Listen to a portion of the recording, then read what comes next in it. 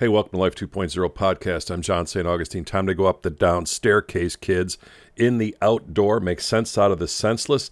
If at all possible, find the obvious, buried in the absurd. Hold on to your friggin' lug nuts. Time for an overall. Let's do it.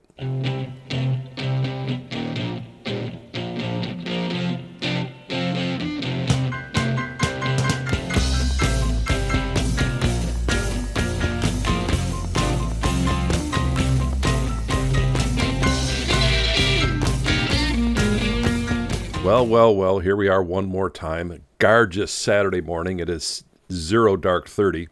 I just went to bed 6 hours ago. Let's just get this right out front.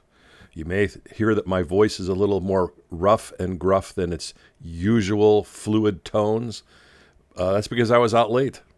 I was out late having a hell of a time with a bunch of people that I went to college with. And the theme of this show, if there was one, is reunion. And the whole concept of coming back together with people that you once spent a lot of time with, and then a whole bunch of time goes by in between, and you pick up right where you left off like it was the day before. It's a fascinating concept and phenomenon to me, for lack of a better term. So, and that's, this year I've been to 3 reunions, and I don't know if that's just a byproduct of getting older. We think we need to do this stuff more often. I'm not really sure. Last summer, I went to my 50th grammar school reunion, and that was, interesting to say the least. I see everybody as we were in 8th grade, and of course we're not. There was a little tour of the school, and you get to walk around, and everything seems a lot smaller than it did back then. And it's, to me, like a vault of memories, right? And walking through the school that I spent 7 years in when I was a kid, we moved there when I was in 1st grade. It's like it holds the memories because you have these emotional connections to things, sometimes inanimate objects, like the coat hook, right? I had the first coat hook in the cloak room, not a coat room. It's when they had cloaks. We're going back a ways. So I had the first hook in the cloak room, and of course, a million kids have had that first hook since, and some of it's now just storage. The library's gone, which I find interesting. It's because books aren't used as much as digital, so there's no library per se. But even so, walking through that school was just, it just revived something in me that I don't feel on a daily basis. That was the first one. We were there for that and went out to dinner afterwards and saw old friends and laughed and laughed and laughed. And how is it possible that 50 years, half a century has gone by, and we all come together and pick up like it was the playground? It's just an incredible concept. What a great gift that is. And then about 3 weeks ago, I guess now, I was with the men and women I served with in the United States Coast Guard, specifically at Air Station Chicago. And that was a project that was quite a while in the making. So myself and a guy named Roger, who is nicknamed the Sheik, we kind of put our heads together and thought this was time to do this. There's some, little hints and things around the edges of these guys that we've, stay in touch with, some on Facebook and things like that, but not have all been physically in the same room since freaking Reagan was president. That's going back a bit.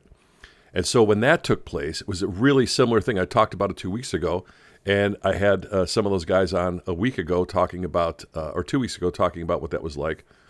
And so I won't go deep dive into that, but it was the same concept. How is it possible you get a bunch of people together who have not seen each other for 50 years practically, or 40 years at this case, and it's like it was duty night again. What is that set point in us? What is that lever that gets pulled when you reconnect with people that you spent unique amounts of time with, sometimes in life or death situations when it comes to search and rescue? So there was that piece.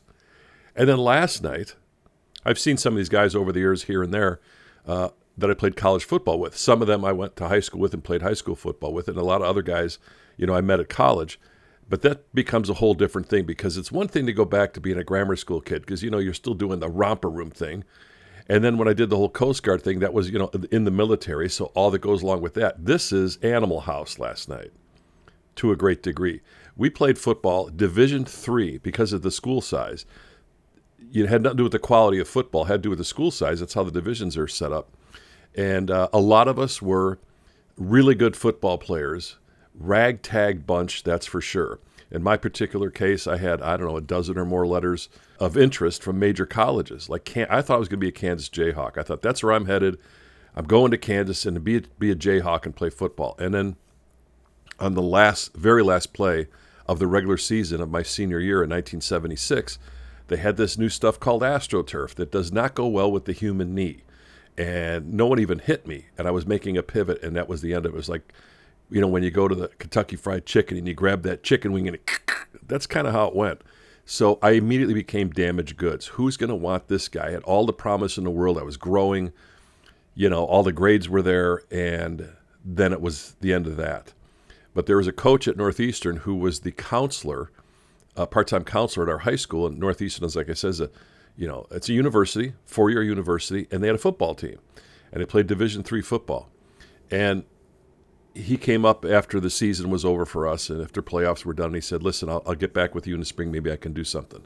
So sure enough, 5-6 months later, right before graduation, he comes up and says, hey, if he told me about getting on the rehab machine. So I did that. I got rehab.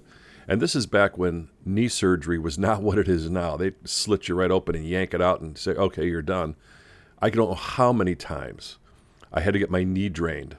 I can remember taking the L train down in Chicago, downtown with my dad, and going to the doctor, the knee guy, and he'd sit there and he would stick this, 5-inch needle into my knee and just drain fluid right out of it into a cup. It was just fantastic. And so I rehabbed everything, and sure enough, he says that you've earned a full scholarship here to go play football, and everything's taken care of. And I thought, what?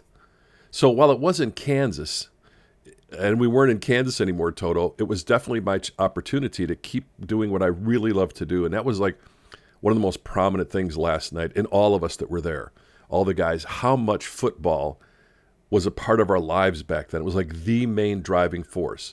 I think inside, we all felt at some point maybe it would lead us to other things, bigger things, I don't know, or just playing it for the love of the game.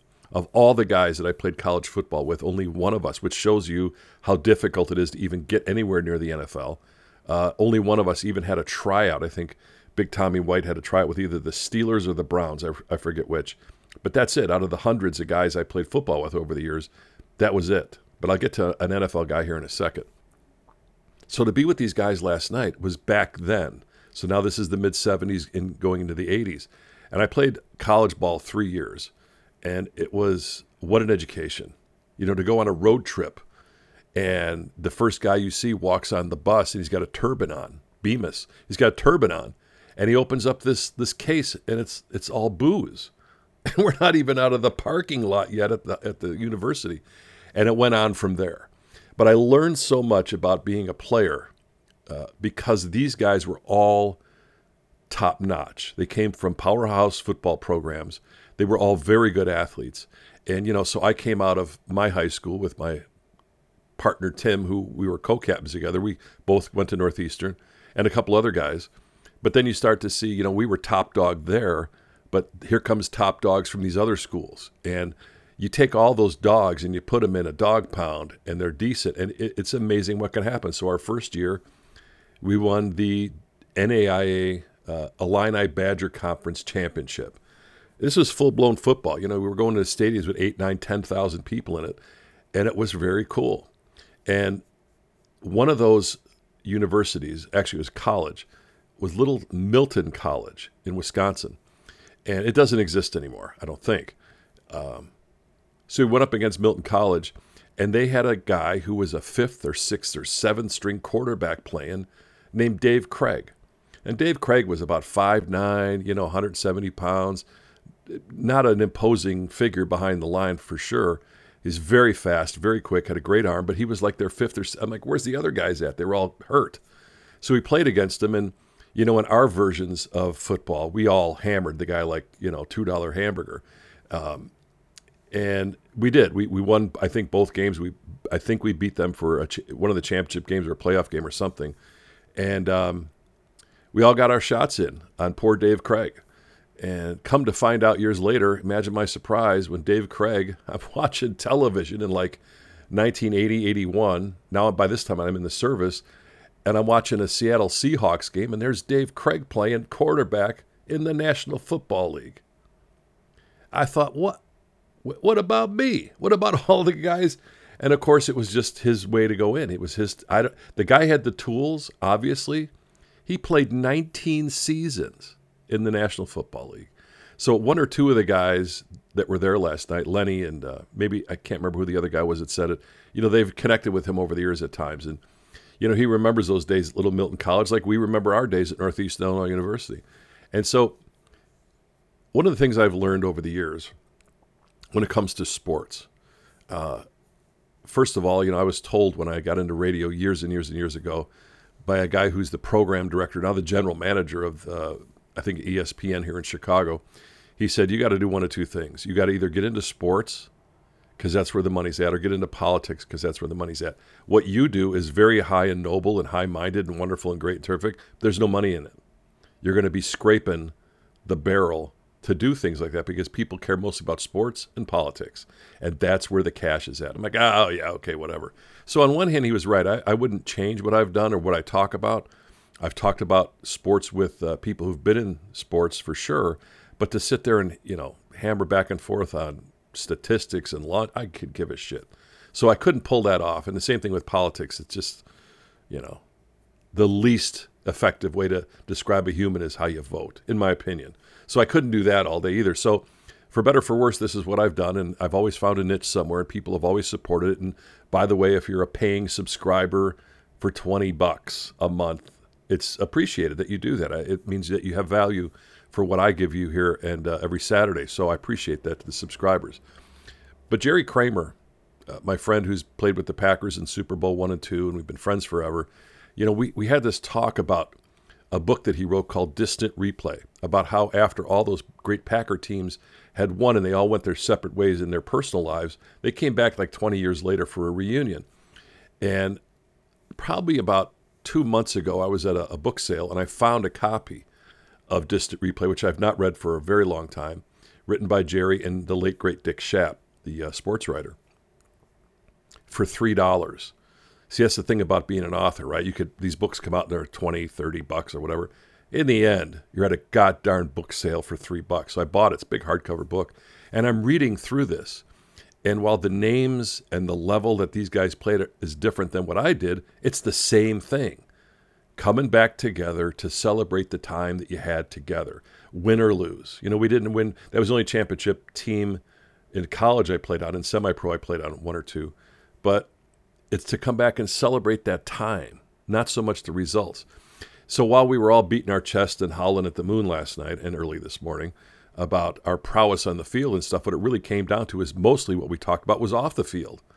And the great times we had on road trips and how you couldn't do any of that stuff anymore without getting kicked out of school. I think some of us did. Not me, somebody else. So that was all set up by last night. Prior to going to the event, I dropped off a few books to a friend of mine who I went to grammar school with. She bought the books, Randy Hundley's Iron Man books, as Christmas presents. So I had Randy sign them, and it was great. And I'm on the way, and I know we're going to drop off and connect. Colleen and I sat across from each other from 6th grade to 8th grade, probably 5th grade to 8th grade, and then went to high school together. And we've been friends for so long. So even just sitting and talking with her, or standing in this particular case, in the parking lot, dropping off a few books for 20 minutes, rejuvenated me because we have that common background of a different time in our lives when things seemed to be simpler. Of course, they weren't, because it's all about perspective. When I was in 8th grade, kind of didn't, I knew what was going on in the world, but I wasn't part of what's going on in the world like it is today. It was not inundated all the time, everywhere, and everything we do. And oh my gosh, it's just saturates our life, especially the negativity. We were having a conversation on a podcast that I produce called Candid Candace with my dear friend Candace Jordan. And because Halloween's coming up, she had a guest on who was talking about, all the haunted stuff that goes on in Chicago. She used to run these Chicago tours. She's works in her history and theology. It's a very smart woman, Ursa Belinsky. And this concept of energy came up and about how important that is to offset the negativity in the world, because it doesn't stop. It's just a grinder. And I was bringing up case in point that, here in Chicago, there's a myriad of incredible things going on. One of the great things about Candace's podcast, which is also on Podbean, by the way. You can go over there and listen to it. Candid Candace on Podbean.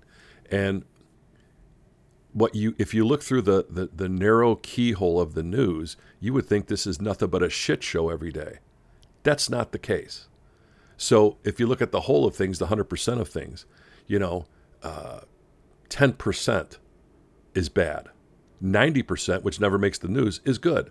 So a lot of things that Candace talks about are the events going on in the city, the amount of money that's raised for different charities, the great things people are doing in Chicago. You don't get to hear that anywhere because that's not what sells. What sells is, if it bleeds, it leads.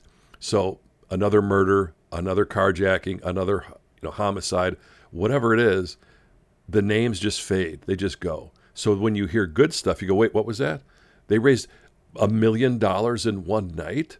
I didn't hear that anywhere else. And that's what was in the very same city. That's what's going on.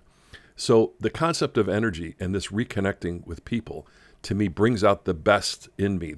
At these times, I was with my friends in grammar school and in high school. And then these guys and the women that I served with at the Coast Guard. I'm so proud of that. And the time we shared together. And then last night with these knuckleheads from Northeastern Illinois, we go back to that time.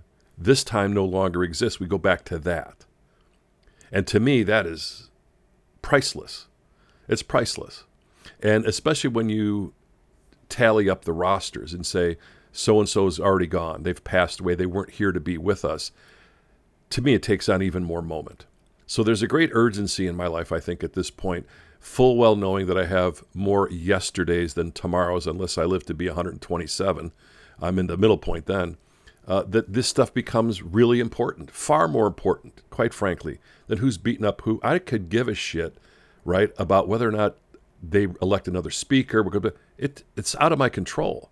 So to be inundated with stuff that I can't do a damn thing about just pisses me off. I don't want to be pissed off. I don't have time. I don't have the energy for it.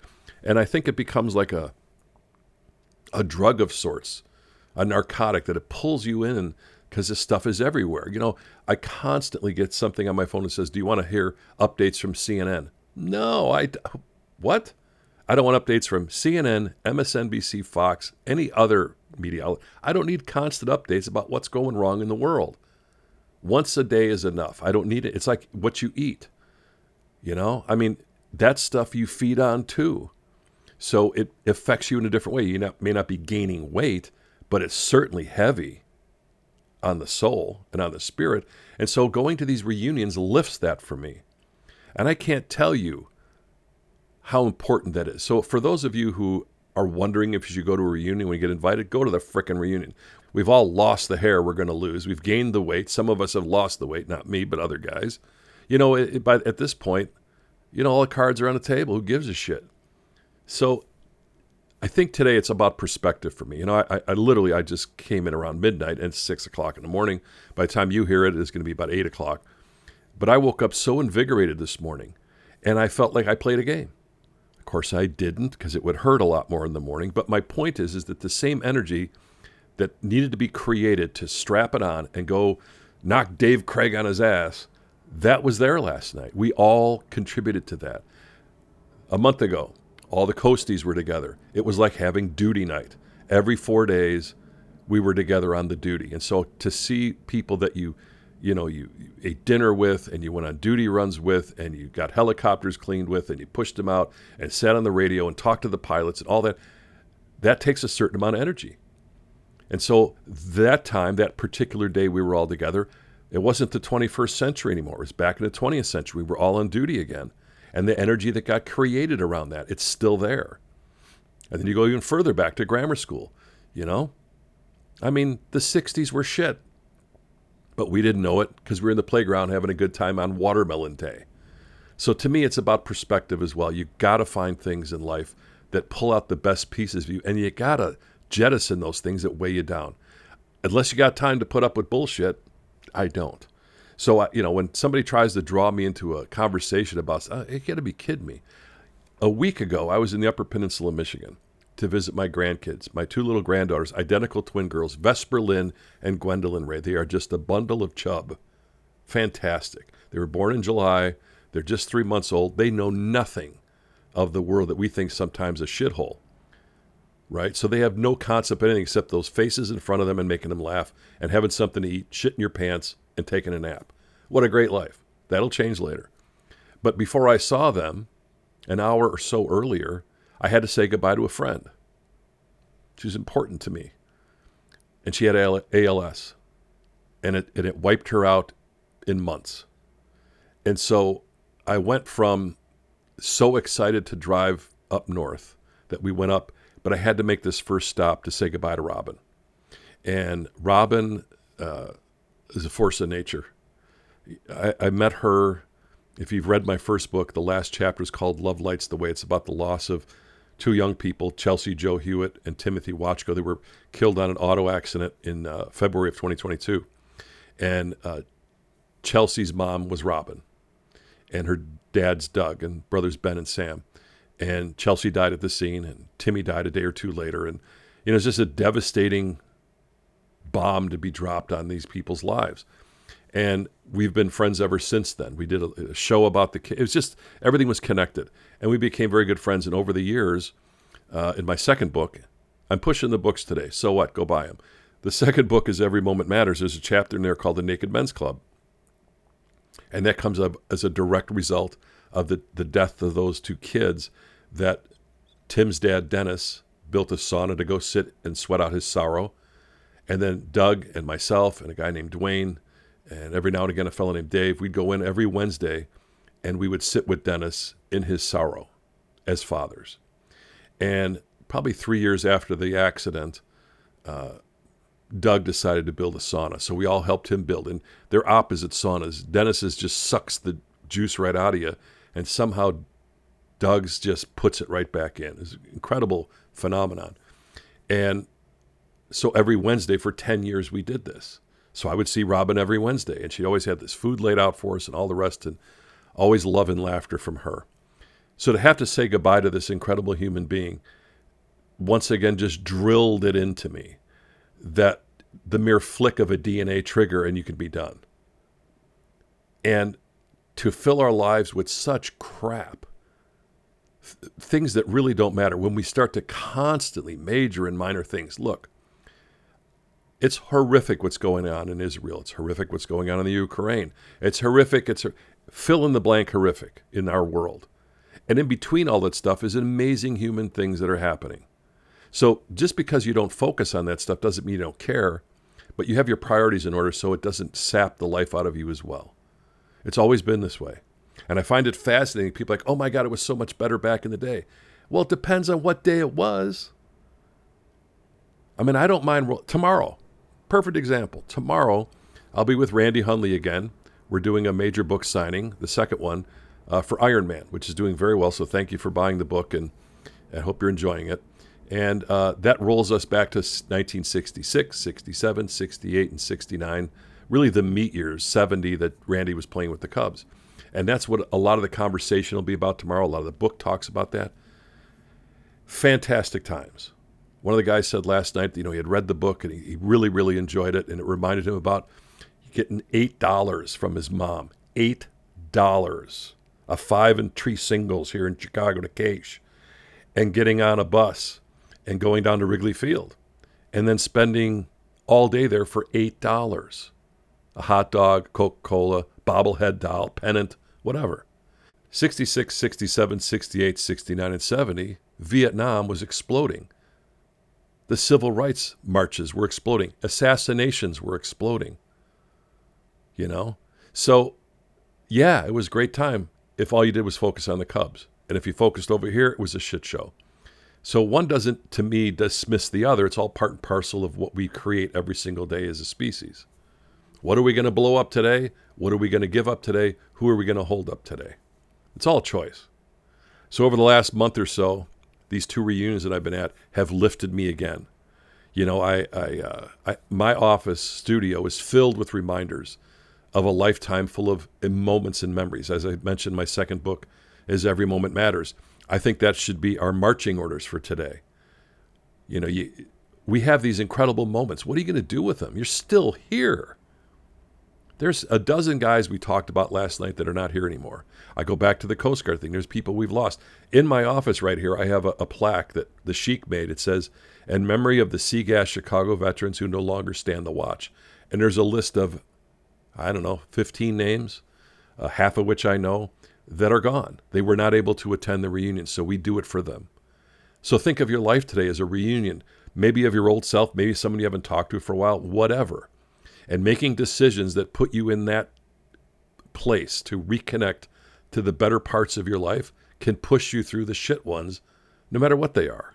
We all have them, right? So it's all about perspective and holding on to that and making it work in a way that works for you and not against you, that problems go through you, don't stick to you.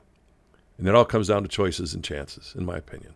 I want to wrap this up with a little bit of music because the voice has had about enough, kids. No matter how much coffee I drink and water and throat lozenges, and I've been turning the mic on and off so you don't hear me hacking and chopping away at my vocal cords, I've had about enough for today.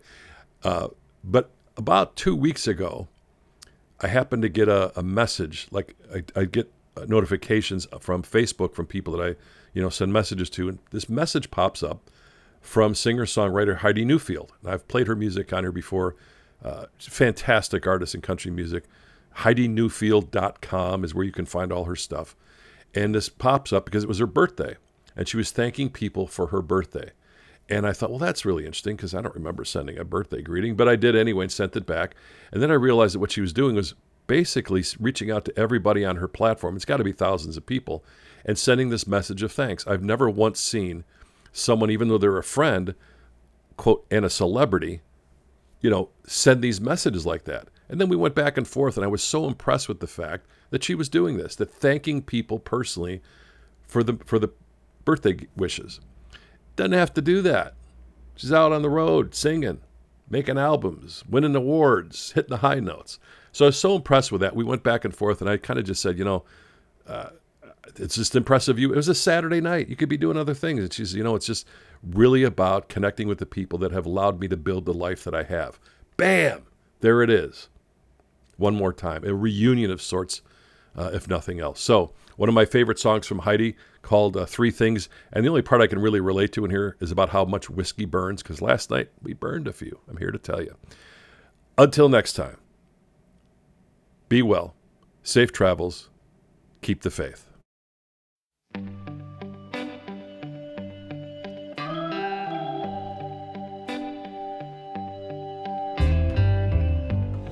I ain't been around that long, but I've done my fair share of living.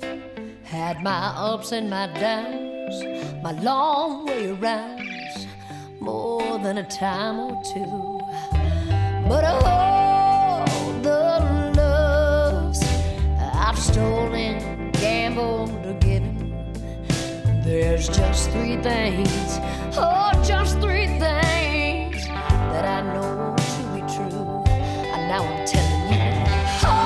Hearts break, whiskey burn, fools like me, oh, we never learn.